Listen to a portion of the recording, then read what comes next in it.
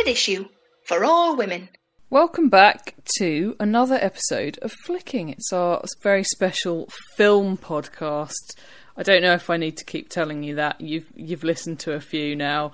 As you know, because cinemas are a thing of, well, currently a thing of the past, but hopefully a thing of the future as well, we are taking it in turns to watch each other's favourite films and have a little chat about that. And this week, I'm delighted to tell you that it's Hannah Dunleavy's turn, and she has picked. Do you want to tell us what you've picked, Hannah? I've picked The Station Agent. I could have picked one of probably 3 films for this. I don't understand when people say they have a favourite something, because mine always change. But the other 2 films that I would say are vying for my spot of favourite film, I've actually talked about quite a lot on this podcast already. I love Con Air as well, you know, because it's what all action films want to be, genuinely funny. I'm also got a lot of love for Brokeback Mountain because it's beautiful and it's sad and they are the best qualities in any film. And you love cowboys. And I love cowboys. I do love westerns. But the film I totally love and haven't talked about, The Station Agent, and as you say, I love westerns, but I think my other favourite genre is indie black comedies. And the early part of the 21st century is really liberally scattered with absolute gems, which I think The Station Agent is the absolute best one of them. And actually, oddly, it's kind of a western if you look at it in the way it's about a stranger who wanders into town and completely affects the dynamic of that town. He's very Clint Eastwood in The Man with No Name. Yeah, it is very much a western in that sense. It's written and directed by multi-hyphenate, so also actor Tom McCarthy, although he's not actually in this. This is actually his first film. He went on to make Spotlight, which won the Best Film Oscar in 2015. And he also wrote arguably the best Pixar film, Up. Its cast is brilliant. They're all pretty far from being household names in 2003. But actually, I think they're all largely there or thereabouts now. Yeah, I think so. Maybe not an example of a household name, but someone I do want to mention in this is Lynn Cohen, who is one of those rare examples of a woman having a late-stage career surge, probably most notably as Mags in The Hunger Games or Magda in Sex and the City. Yes. And also she was totally magnificent as Golda Meir in Steven Spielberg's Munich. Anyway, I want to mention her specifically because when I went to Google her to check how she spells her name, not that it matters because this is audio, but you know, you can take the journalist out of local newspapers, but you can't take the local newspapers out of a journalist. I saw that she had died. She died in February. Yes. And that seems a thing that it's a shame that it slipped under the news radar. So I wanted to mention that. I'm going to try and give a quick plot summary that's as spoiler-free as possible because I actually think everyone should totally watch this film if they haven't already. We have our eponymous hero, the station agent, who's played Finn, who's played by Peter Dinklage. He inherits an abandoned railway station in rural New Jersey and decides to move there to indulge in his 2 hobbies, train spotting and being left the fuck alone. That dream dies pretty quickly when he meets some of his new neighbours. Joe, who's played by Bobby Cannavale, who is this exuberant man-child who's bored out of his mind because he's been left looking after his dad's coffee truck or hot dog truck while he recovers from an operation. Olivia is played by Patricia Clarkson. Oh, I love Patricia Clarkson. She's an artist who's in the throes of a messy divorce. Her husband isn't in the film for much, but worth noting, he's played by John Slattery. Hooray for John Slattery. Michelle Williams plays Emily, a young woman who's in an absolute shit show of a relationship. And finally, Cleo, who's played by Raven Goodwin, who is a lonely little girl who initially mistakes Finn for a child her own age. And the plot basically is that all 4 of them just sort of keep knocking on his door, literally and metaphorically, until he eventually lets them in. Do you want me to say why I love it, or should we get to that in the course of it? I mean, I can totally see why this is your favourite film, or one of your favourite films. It screams Hannah Dunleavy. I would like to know which of the characters you identify with most. Well, yeah, I mean, that is part of it. Part of the reason I totally love it is because it's actually kind of miraculous that it even exists. It was made on next to nothing. Tom McCarthy wrote it specifically for Bobby Cannavale, Peter Dinklage and Patricia Clarkson, who were friends of his. It took them about 3 years to find the money. When they eventually got the money, it was like next to nothing. He actually explains it in the There's a DVD extra, but I couldn't get my DVD to play in my laptop, so I can't verify this. But I want to say it was made up for £500,000. Wow. In 21 days, which is nothing. That's amazing. Like, it just a ridiculously... I mean, that might be flexible, but still the take-home is no money, no time to do this. What I do know is it's one of the lowest budget films to ever win a BAFTA, which it did. It won Best Original Screenplay for Tom McCarthy, and just proves Jenna my points that, you know, BAFTA often makes way better decisions than Oscar ever does. And the second reason I love it is because, yeah, I mean, what can I say? It speaks to me. It's got like a really powerful central message, but it delivers it in an entirely unsentimental fashion, which is everything I could hope for in a film, you know. I don't know what you want to say that message is, how you want to word it. No man is an island, I suppose, would be or no people are islands. You know what it reminds me of? You know that bit in The Wire when Bubbles gets clean, and he actually does get clean, but he goes into like this self-enforced isolation. Mm-hmm. And his sponsor, whose name I can't remember, but he's played by the musician Steve Earle, he gives him a bit of paper that's got a quote from Kafka on it, which says, "You can hold yourself back from the suffering of the world, but perhaps that very holding back is the one suffering that you could have avoided." And that's totally what this film is. I understand that the world's shit, but it's better off if you don't try and tackle it by yourself. They're all lonely, aren't they? Yeah. Even Bobby Cannavale's Joe. He's exuberantly lonely. Yeah. Oh, I love Joe so much. Yeah. Can I say my interesting thing about cast? Yeah. It's perhaps not that interesting, but what I noticed is that there's quite a lot of people from Sex and the City in it.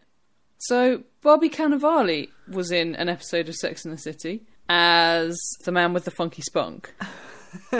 Right. One of Samantha's many love interests.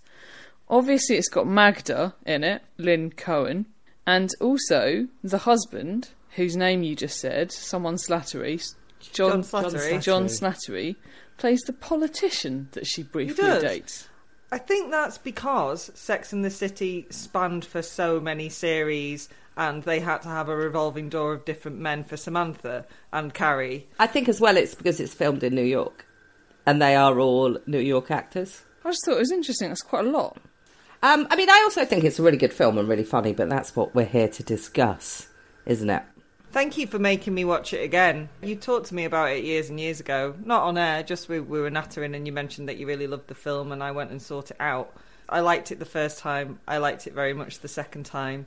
I had fun trying to work out which of the characters I thought you were. Decided you were a composite of Finn with a smidgen of Joe when you're trying to, like, Pollyanna, which happens occasionally. Not much Patricia Clarkson in there, not much Olivia. But maybe a little bit of Cleo as well, just as she's just like, let's get to the meat of this. She doesn't beat around the bush. Little girl just wants to know answers to questions. What I love about her is when she's got the answer, she always does the same thing, which is turn round like 180 degrees and just run away. Yeah, so no, I thoroughly enjoyed it, and I think it's very warm, very funny. It's quite a subtle film, but I think actually what it talks about is... It's big, isn't it? It's the human condition. We've all felt lonely, maybe not to the degree where the loneliness is a character itself almost within those characters, and quiet is a character itself in it. There's a lot of quiet space and thinking. And they ruin Finn's loneliness.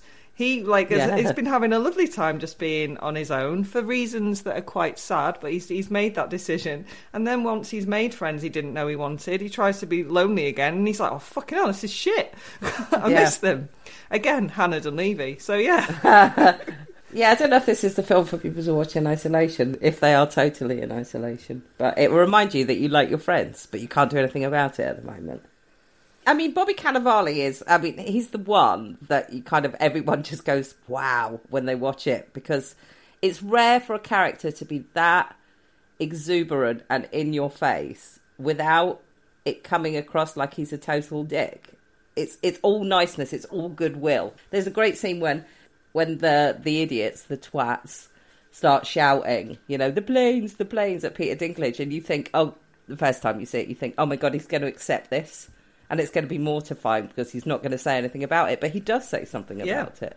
The film sets you up to think that Joe might be a bit of a dick, but he's not. It's all goodwill.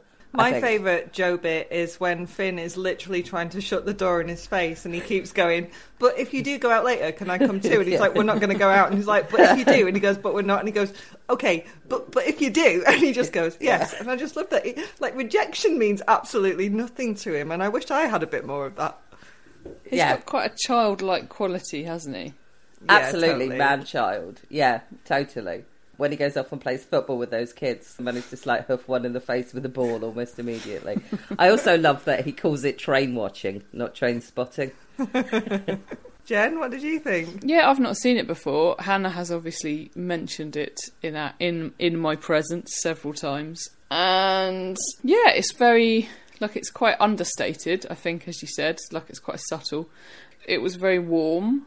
It's not a very good descriptive word. Like, everyone always sort of complains about this as a descriptive word, but I thought it was nice. I know what you mean. It's got a kindness to it, yeah, hasn't it? Yeah. I didn't, like, it wasn't, I wouldn't say, like, it blew my socks off, but it's not really that kind of film. Do you know what I mean? It's like, I thought it was really nice and warm. I agree with all of that, but there is a bit that I still have not managed to actually watch. I find really difficult. I always have to do it through my fingers, and that's when he gets pissed in the pub. Yeah, it's awful. I can't bear to watch it. It's so horrible.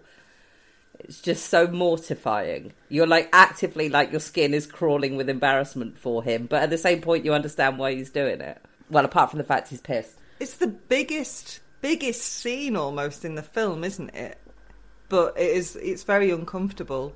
And I think because it has been so nice and warm and heart-cheering, that it really strikes home even more.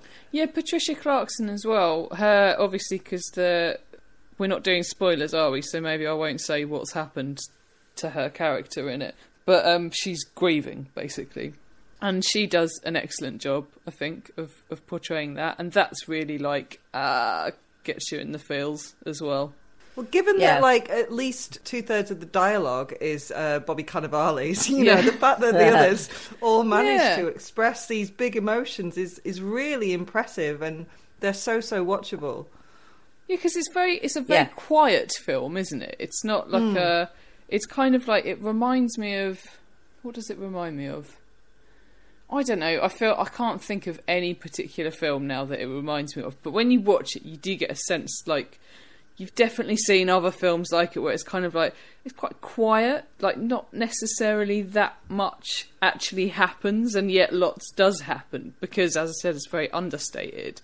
And I feel like that is almost a genre of film, but I can't think of any specific example. Sorry, I'm going to shut up now because I'm waffling on. No, I mean, it's very much low-budget indie black comedy. Yeah. They're about community, generally. Yeah, it's a bit like... this is also about. Like Napoleon Dynamite or something, where, like, not a lot actually happens, and yet a lot does happen, and it just sort of quietly moves along, and you watch it, and you sort of chuckle, and you cringe, and you sort of... Do you know what I mean? Tina, get some ham! Yeah. He throws the steak at his face. Oh, it's him. It's the steak in the face that absolutely destroys me every time I see Napoleon Dynamite. I've only watched that once. I think I might watch it again. Oh, you need to watch that again. I tell you what, there's an incredible bit, if you ever get the DVD, on the extras, and maybe it's somebody's put it on YouTube, of a scene in which they put him riding a horse. And I don't know how he does it, how he manages to stay on the horse while being so stiff, because watch it, it's hilarious. Should we talk about Michelle Williams? This was the first thing she did after Dawson's Creek, and it's funny because everyone kind of went with that, it's going to be Katie Holmes that's, you know, the famous one out of Dawson's Creek. And actually, I think making sensible choices like this, that Michelle Williams did, where she started small and she learned, like, as she went along, was probably the best. Because I think she's absolutely delightful in this. She's great, isn't she? She never overplays a hand, but she didn't as Jen. I think the reason that Jen gets overlooked in Dawson's Creek, one, she was naughty and she had sex, so she had to die. And two, she's so much more understated than the rest of the cast, which is why she's brilliant in the small indie films that she went on to choose. Yeah, she's cracking. She was the one that anyone cool liked in Dawson's Creek, though. No one liked Joey. Joey's fucking irritating. I never watched Dawson's Creek. I think it's for the best, Hannah. I don't think you would have enjoyed it. I think it's interesting as well with the station agent, because they both actually get what you would describe as a meet cute in another film. Both of his relationships with the women in this, with Patricia Clarkson and with Michelle Williams' characters, they are, like, they get set up in the same way that they do in romantic things. Like, I love the fact, I mean, Michelle Williams screams in his face, which is, I think, probably my favourite one, although driving him off the road twice is also quite a... And they kind of fuck around with that, with the idea that there might be something romantic in this, but then they discard that, and I think that is for the better, that he actually was like a friend to them and provided support like on a different level, actually, was what was more important than whether or not he snogged either of them. Yeah, there's a sexual tension with both of them that doesn't need to be, and thankfully isn't resolved with actual sex, which is great. It's like, you can be attracted to people, and that doesn't necessarily mean that you have to follow through, which Hollywood quite often forgets. And and actually, that's what happens in life all of the time. Yeah. And also, I wanted to talk about that fucking immense scene where they go and make the video, because that does make me laugh so much. Train chasing. Yeah. Well, actually, oddly, a couple of years afterwards, I must have told you this story before, I was in Rapid City, South Dakota with my brother, drunk out of my face, and we were walking up a road, and then we heard the ding, ding, ding, ding, and the barriers came down, and a heavy freight train went past us, and we were standing literally next to it. I mean, it was in, you know, like an old road crossing. And it went on for absolutely ages, and it was mental. I have to say, it made me go, whoa, wowzers. That's actually, for the first time I could understand why anybody was even vaguely interested in trains.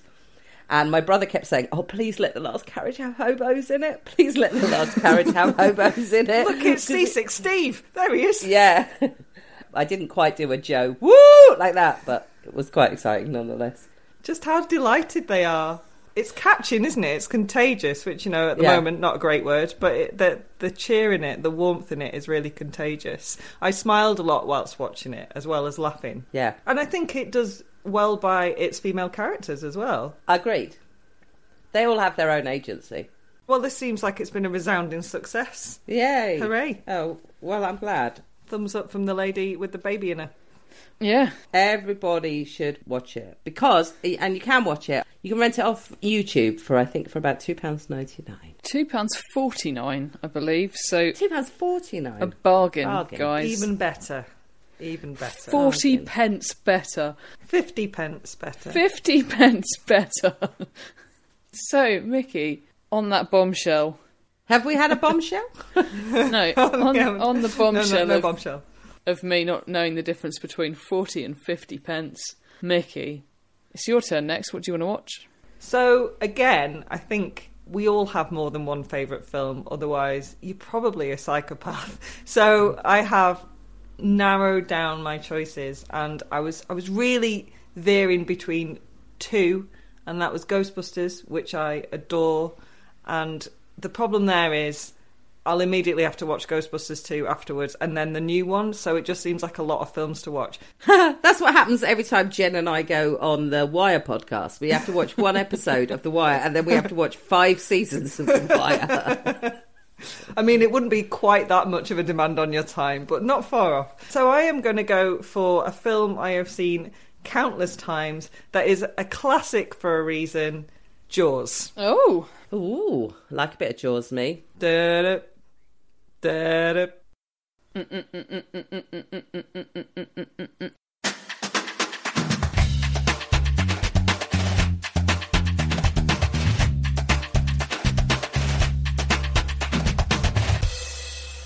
Standard issue for all women.